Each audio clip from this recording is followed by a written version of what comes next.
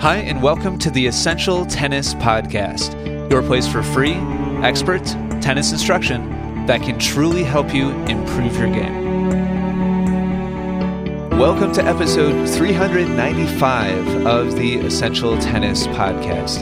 Today we're going to continue our theme from the previous two episodes, and we're going to talk about why you should stop thinking during your tennis matches. And it's why you lose, and it's why you don't get better. It's why you don't actually develop any habits that stick with you and make their way down into your matches. So I want you to imagine, what if you could make all your best swings, hit your best shots, and play your best level of tennis completely on autopilot without thinking about it at all, without any reminders. That's what the best competitors at all levels of tennis are able to do. It really doesn't matter if it's professional or 5-0 level tennis or 4-0 or 3-0. The players who win the most aren't just inundating themselves with reminders and thoughts and technical cues. They're just allowing themselves, whatever their level of skills are, they're allowing them to just flow freely. And they're playing on instinct and habit instead of a merry-go-round of constant reminders and thoughts. So here's just a critical reminder, and I come back to this over and over and over again with my students.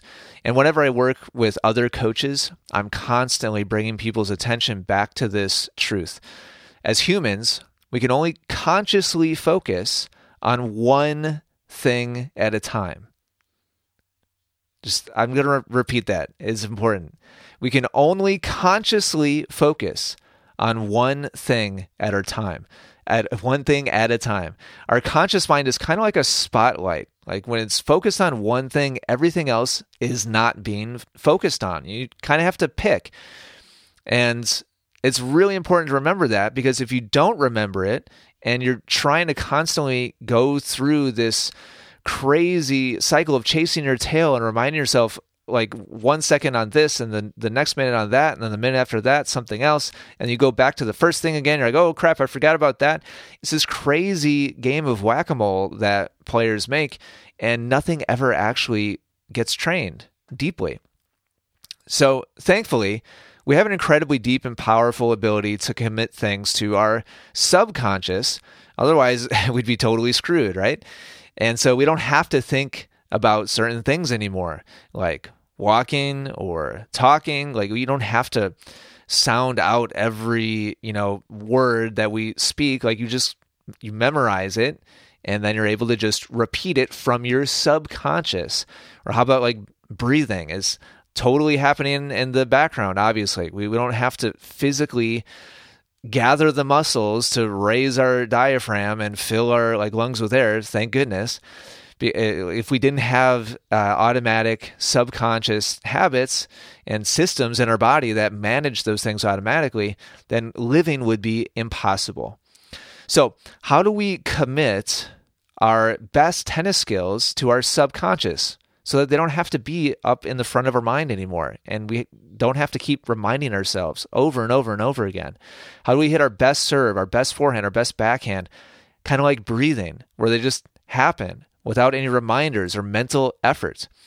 Well, previous two episodes of the podcast, I've been talking about the improvement circle, and I'm going to be referring back to it again today. And I think this will be the last in this kind of series where I focus in on the improvement circle. If you haven't listened to episode number 393 or 394, you don't have to do that right now, but it would definitely be good context. But I want you to imagine, real quickly, in case you haven't listened to those already, a circle diagram with 4 different segments or phases. Imagine kind of arrows going around the outside of the circle. And in order, here's the sequence that we move through anytime we learn a new skill. First, we're unconsciously incompetent. We don't know what we're supposed to do. We can't do it right either. Then we gain some information. We move on to conscious incompetence. So now we know what we're supposed to do, but we can't do it yet. Then we move to conscious competence. So we have the awareness of what we're supposed to do, and now we can do it, but we have to still remind ourselves to do it the new way, or the correct way, or the improved way. And then finally, the fourth phase is subconscious competence. Now we can do it without thinking about it. And in the previous 2 uploads of the podcast, I gave a real life example of how I took a real life student and brought her through those first 3 phases. And we went from unconsciously incompetent to consciously incompetent to consciously competent with her forehand. But what about making it from consciously competent to subconsciously competent, where she just doesn't even have to think about it at all anymore forever, and she can actually do it in a real match? Well, that last and kind of final step from doing it while thinking about it to doing it without thinking about it, in the diagram, is just a illustration just to help understand this conceptually. It's one step, but in real life, that one step is gigantic. It's huge. And so to make our way in between those 2 different phases, it's critical that we add some little stepping stones. And in coaching, we call those stepping stones progressions. And I'd like to share with you for the first time ever kind of a master list of progressions that I've written down over the years. And you can check this out. You can look at it right now if you want. If you go to essentialtennis.com/progressions.pdf, that's essentialtennis.com/progressions.pdf, then you'll get, I'm not talking about this anywhere else. You can go ahead and just download my cheat sheet of progressions that I've compiled over the years. And I've ordered these progressions, there's 32 of them, from easiest to hardest. I'm not going to go through, it would just take forever and give the names and the description of each of these. Maybe if that's something you'd like to see in the future, maybe as a video, let me know. I'm not going to, it would be the most boring, well, I don't know. Let me know if you'd like to hear a description of like all 32. But just for context, number 1, the easiest at the very top of the list is segmented shadow swings. That means breaking down a stroke into pieces, doing one piece at a time, making sure we do it correctly without a ball. Shadow swing means there's no ball involved. We're just moving the body, moving the racket without the ball. So we can put all our focus and all of our attention just on moving correctly. And segmented means we're breaking it into pieces. And all the way down at the bottom is real match play.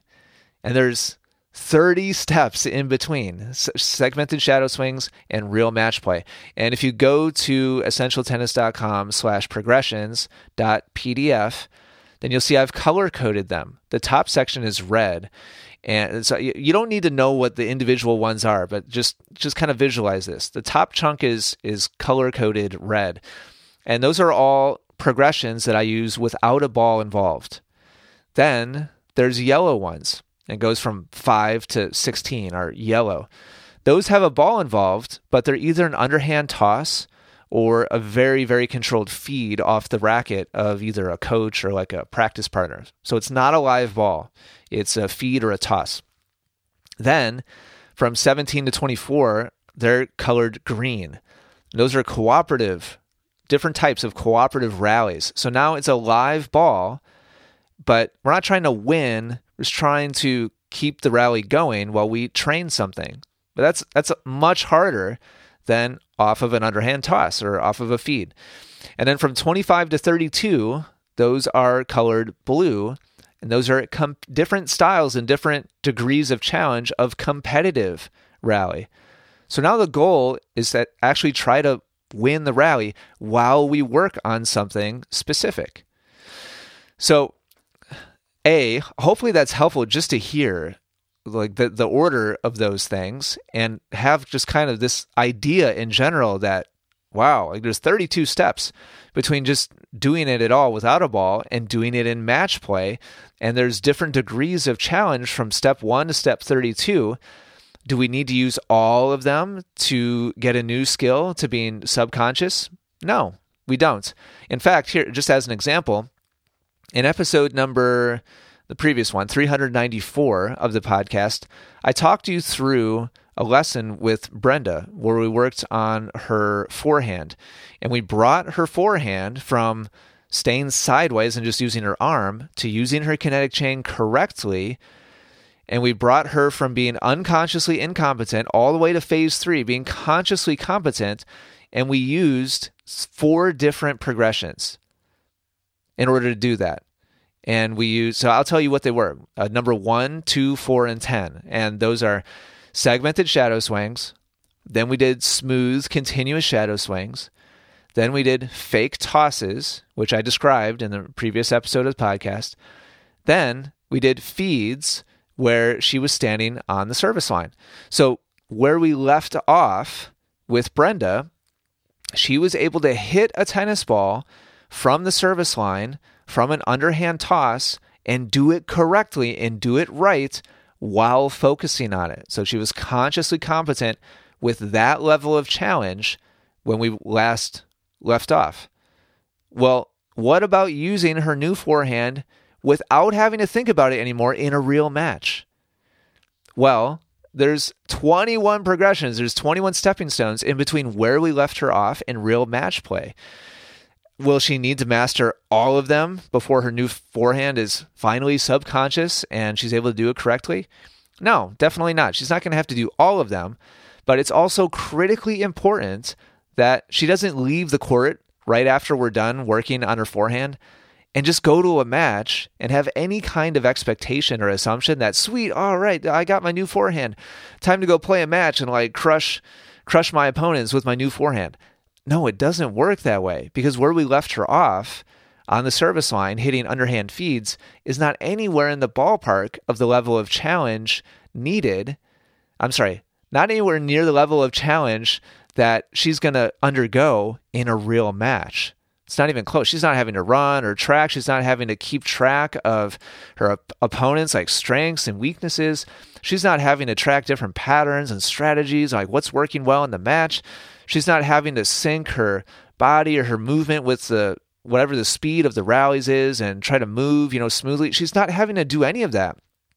We are giving her the benefit in a training environment of controlling the level of challenge and allowing all of her focus. Remember, we can only focus on one thing at a time. So if I took Brenda to the iPad and I was like, hey, look, Brenda, you're doing it this way right now. That's not very good. And you need to do it like this. Okay, got it? All right, great. High five. Now go do it. And I just sent her out to play a match. I was like, okay, sweet. I'm such a good teacher. Man, I found exactly what the problem was and I explained it super good. And now she's got a new forehand, right? Well, no, that's not how building new habits works. That's not how building skills works. There's a progression that needs to take place of a student being able to do it at all at first, and then slowly but surely adding a little bit of challenge and a little bit of challenge and a little bit of challenge until the student gains more awareness and more ability and more capacity to do the new thing correctly, until finally, hopefully, eventually, they can actually use it for real in a match without even having to think about it. But there's a lot of steps in between the initial learning and being able to do it without even thinking about it. So how long, right? This is the question that everybody wants to know. And when I work with them in person, they're like, how long is this going to take? Like, I thank you, Ian, for showing me my serve and my forehand and my backhand and showing me what's wrong and for doing the drills with me. Like, I totally get it. And now I understand like how to practice. That's great. Thank you. But how long is it going to be? How long do I actually have to do this until I can just do it and I don't even have to think about it anymore? How long is that going to take? Is it going to be hours or weeks or months or like years? How long is it going to take?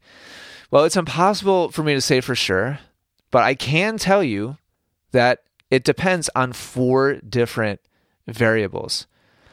And there's no way that it's ever going to show up in real life in a match unless all 4 of these things are managed. Are you ready? This is super important. So the first thing is how frequently the student practices the new thing. So this is pretty logical, like if you just kind of spell it out. So if Brenda goes home and she practices that new forehand once a month, and then in between her practice sessions, she plays 20 matches in between each of her practice sessions. And every 20 matches, she goes out and is like, oh, you know what? I should probably practice that new forehand. Do you think that new forehand is ever going to show up in match play? No, it's not. Ever. It's just not going to happen. So how frequently a student trains the new thing is a big variable. The second big variable is the quality of the training. So frequency is important, but the quality as well as the quantity is super critical. So if let's just say she practices 7 days a week, her new forehand, for a half an hour, just throwing an example out there. 7 days a week she practices for half an hour, but half the time she's doing the old one because she's super distracted. And so she's not really concentrating that much. She's hitting some backhands too and checking her phone and like taking a water break and not really paying attention very much. She never checks herself on video to see if she's doing it right. Doesn't do the shadow swings. Just kind of sets the ball machine up and just whacks a bunch of forehands. But she practices 7 days a week.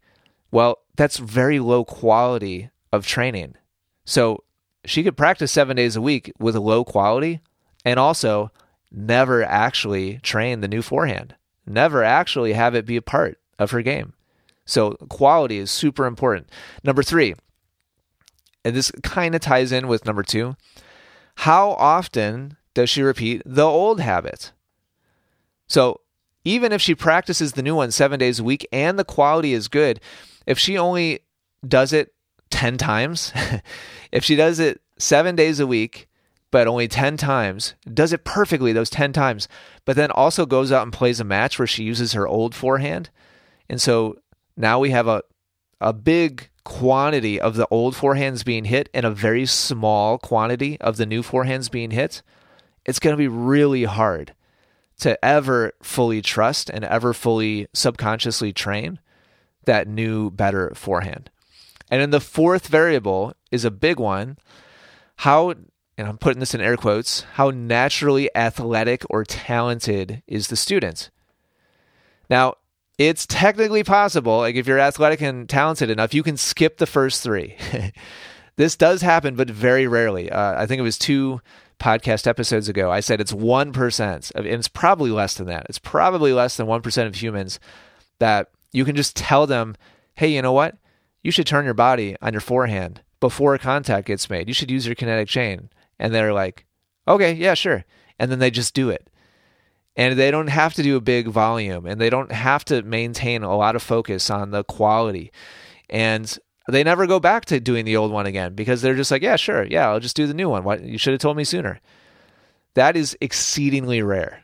In fact, I can virtually guarantee, like, if you're actually listening to a podcast about how to get better at tennis, that's not you, because you wouldn't bother listening to it if you could just do everything you wanted to do the first, try, because you were that coordinated and that athletic and that aware of like what your body is doing. Very, very, very few people have that level of talent. But it's a scale, okay? So, number 1, frequency of training. Number 2, quality of training. Number 3, how often you do the old one. Like, what's the balance between the new good one and the old bad one? And number 4, level of talent or athleticism. So if she's killing it on all 4 of those elements, all 4, she's like, man, just absolutely destroying it. She could have a new forehand in like a couple of days or a week. If she doesn't do well on any of them, then she'll never have a new forehand. And of course, there's obviously a lot of gray in between. So it could take anywhere from a few days or, a week or 2 to never having a new forehand and everything in between. I could maybe try to give you a ballpark estimate, but as you can tell, there's so many variables. And so I don't even want to like guess for you, because I don't know how athletic or coordinated you are. I don't know what your schedule is. I don't know what your level of focus tends to be when you're training. I don't know those things.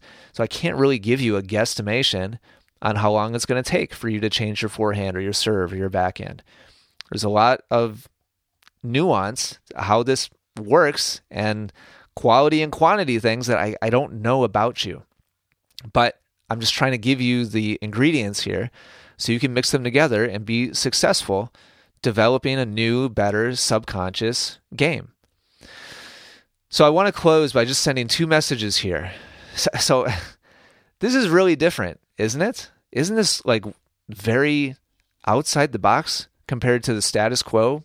Like most tennis players who take lessons will take a lesson like once a week, and then they'll go play a bunch of matches. Then they'll go back, take their weekly lesson, then play a bunch of matches, then take their weekly lesson, then play a bunch of matches. How can you ever actually make substantive changes, like really meaningful, fundamental changes to your technique if that's your schedule? Because guess what? Every time you go play a match, you're just going to go back to the way you were doing it before. Maybe you'll make tiny incremental improvements here and there, but for the most part, your like core skills are going to stay the same. You might get better at those core skills. Like you might get more precise at doing your crappy forehand. You might get more consistent at doing your crappy serve, but you're not going to go from a crappy serve to a beautiful serve with that schedule. Unless you're that 1% of 1%, like just really talented athletic people. So students, players, it's your responsibility to do your homework. Hopefully listening to this episode, you've heard loud and clear that it takes commitment and it takes a certain process and it takes frequency and it takes quality and it takes discipline, not going back to the old way that you used to do it. And you have to take responsibility for that process because your coach, can't follow you around every time you go to the tennis court. It's up to you to check those boxes. And coaches, it's your responsibility to communicate this process to your students so that they have a chance of actually developing new, fundamentally different and fundamentally better skills. You have to educate them about the work they need to do when they're not on the court with you. And you need to educate them that if they leave your lesson and they just go play a bunch of matches and then they come back in a week and take another lesson and they expect to get better, you need to be transparent about the fact that that's not going to work. And all those matches are just reinforcing their bad habits. And that's hard because it's more, to be totally like just honest and transparent, like this takes more work and takes more focus and takes more dedication than what I think most people in tennis understand to be true. So on one hand, like I'm kind of sorry about that. But on the other hand, this is the reality. This is how humans learn. And this is what it takes to get better at a very complicated, challenging skill like tennis, especially when we have pre-existing habits that are not ideal. Hopefully this was super helpful. If it was, please go to diademsports.com and whatever you buy, just put in at checkout coupon code ET15. You'll get 15% off your entire purchase. I use their tennis balls in my teaching basket. I use their rackets and their strings to teach and to play. And it's incredibly high quality. I'm always super impressed by longevity and the quality of play that I get from all of their gear. They're an American company, if that matters to you. They're I think the only U.S.-owned racket, string, ball company. Wilson got sold. Anyway, highly recommend checking out diademsports.com. Love their gear, love their equipment. If you want to support the podcast, make a purchase and use code ET15 at checkout. Thank you for listening. Hopefully this is super helpful. Keep up the great work with your game. For more free game-improving instruction, be sure to check out EssentialTennis.com, where you'll find hundreds of video, audio, and written lessons. Also, be sure to subscribe to Essential Tennis on iTunes and YouTube, where we are the #1 resource in the world, providing passionate instruction for passionate tennis players. Thank you so much for listening today. Take care, and good luck with your tennis.